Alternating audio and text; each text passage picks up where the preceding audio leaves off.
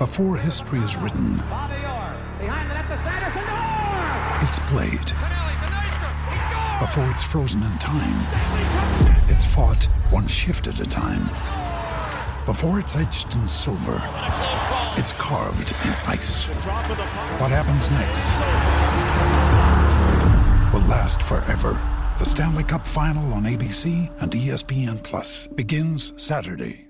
Want to witness the world's biggest football game? Head to iCanWin.com.au, predict Australia's score with a crystal ball, and it could be you and a friend at the FIFA World Cup Qatar 2022 semi-finals, all thanks to McDonald's. Maccas, together and loving it. TNCs apply.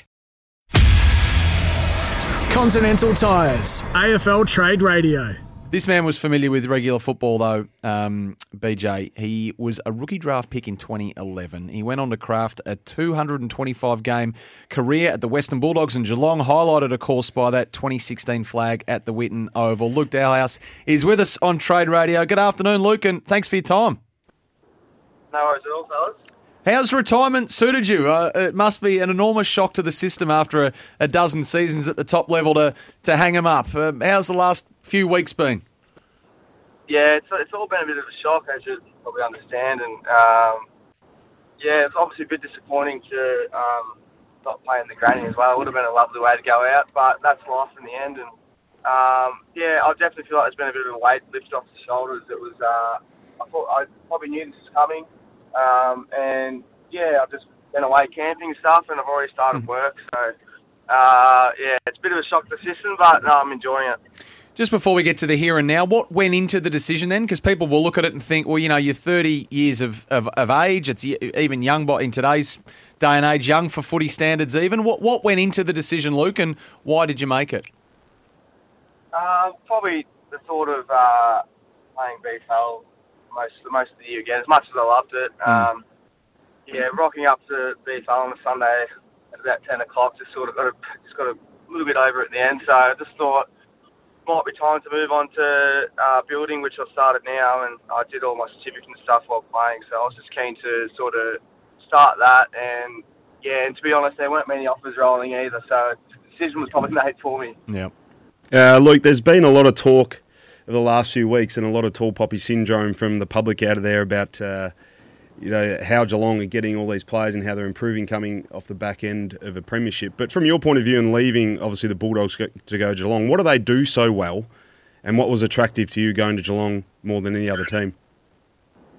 Yeah, obviously the lure of going back home and being a little bit close to family. I know it's only an hour away, but just to go back home and just the way that the club's run, they do it so well. I mean, we spend some days it's only 3 to 4 hours at the club, and they do give you a lot of time off. And the trust is sort of put in the player to be doing the right thing and doing your own sort of recovery. Whereas maybe other clubs, as you would know, mate, it can be a little bit old school, and you got to be in the ice bath for a certain amount of periods and do all sorts of things outside the club. Whereas Geelong sort of put their trust in the players, and I think that's obviously due to having a bit of an older list, but the leaders run it so well that it just influences the young blokes. I mean, you only have to look at someone like Tyson Stengel who come in.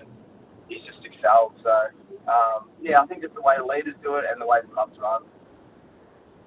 And I just want to ask you about this year, Luke. So round 21 you played 10 games this year. You got yourself back in for round 21. What were your thoughts on featuring come finals time and obviously, hopefully, grand final time? Did you think you could have retained your spot, and what was your level of optimism like to get back in on a more regular basis, or did you always feel like the papers had been stamped, and was there communication in that regard from the club at any stage?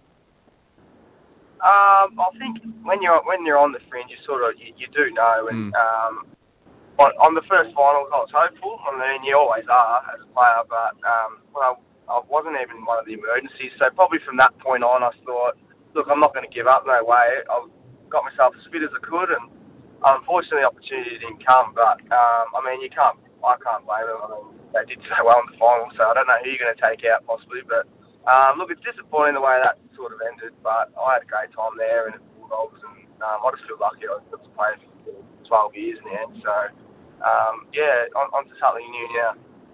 And did you still feel like, when you reflect on your own career, that you still had it, so to speak? I mean, your style, you came in as a frenetic, ferocious tackler. You know, defensively without the ball, you were an intense sort of all-action sort of a player. Did you feel like you were still that sort of a player right up until the end and you had more to give?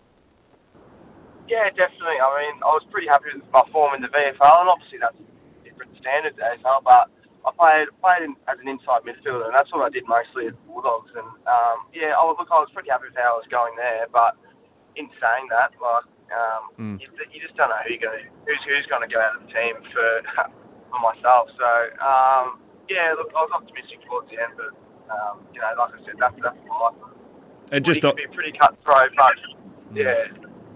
Just on the team this year, Luke, what would you feel from a player's point of view that was the difference? Obviously, criticism last year came about your offense and your ball movement, but there was a clear, distinct change in your style, both offensively and defensively. So what changed from the player's point of view? A lot of it was just from the start. It was the ball side of things. I mean, not just the last couple of years, a lot of that sideways sort of kicking. I don't think we were actually meaning to do it, but it's just we probably played so that we could defend well, whereas we sort of went out and we wanted to move ball forward in every situation, and I think that was the biggest change. I mean, it just looked better, especially being in the stands this year for most of it. I'm sure people saw that as well. But I think just all the players gelled towards the end at the right time, the last 10 and 12 games they won. So just got in that really good momentum, and it didn't even look like losing, I don't think, except for the first long. So the boys did really well. Just before we let you go, as a retired player, I had a bit of a checklist to do things that I wouldn't or wasn't able to do whilst I was playing. Have you got one of those lists, and what's on that list? No, I haven't really made a checklist. The only thing I've made myself do is I joined a gym straight away because I've seen a few players blow out pretty quickly. So I'm actually going to the gym this Arvo. So I'm going to make sure I go to the gym at least 3 times a week because I don't want to. We'll check back in with you and see how long this lasts, mate. Yeah, you can do the sin pulse. Yeah. And look, you'll always have the reunions, premiership reunions at the Dogs, of course. I imagine that's a day and a final series. Such was an extraordinary nature that'll live on with you forever. You know, you created history as a club in 2016. Yeah, I mean, that's obviously the highlight for me. I mean, I look back at that now, and I've had that week to sort of reflect on that. And obviously at the time, it's pretty special, but I definitely appreciate it more now. And yeah, I'm still in touch with them boys pretty regularly. So it's going to be a pretty nice reunion, I would have thought. And are there any different, you won the premiership in 2016, you knew what it looked like, and then you watched as Geelong won the premiership this year. The coaches and the coaching staff, I mean, are there any parallels, any similarities, or there's just so many different ways to skin it that it's everyone does it differently? Yeah, look, it was completely different. I mean, it's a completely different coach group, obviously, but it just definitely felt different, and probably winning it probably made it that little bit harder, knowing how good the feeling was to watch. So I know it sounds bad, but if I hadn't won one, I probably wouldn't have felt as bad. I don't think, but at times. But yeah, look, I look back on that now and I'm so appreciative because obviously missing out on one hurt a fair bit. So I'll cherish that moment for me long. And I'm sure this is a question you'll get asked a lot in retirement, but where in the initial aftermath of hanging up the boots, Luke, where do you consider yourself? Do you consider yourself more of a bulldog or more of a cat? I don't know if you saw the old cartoon Cat Dog. I like it. I like it, mate. Well, I'm glad you got away camping at a nice little circuit breaker there, and good luck with getting on the tools in the building. Beautiful. Thanks, Easter. Want to witness the world's biggest football game? Head to iCanWin.com.au, predict Australia's score with a crystal ball, and it could be you and a friend at the FIFA World Cup Qatar 2022 semi-finals, all thanks to McDonald's. Maccas, together and loving it. TNCs apply.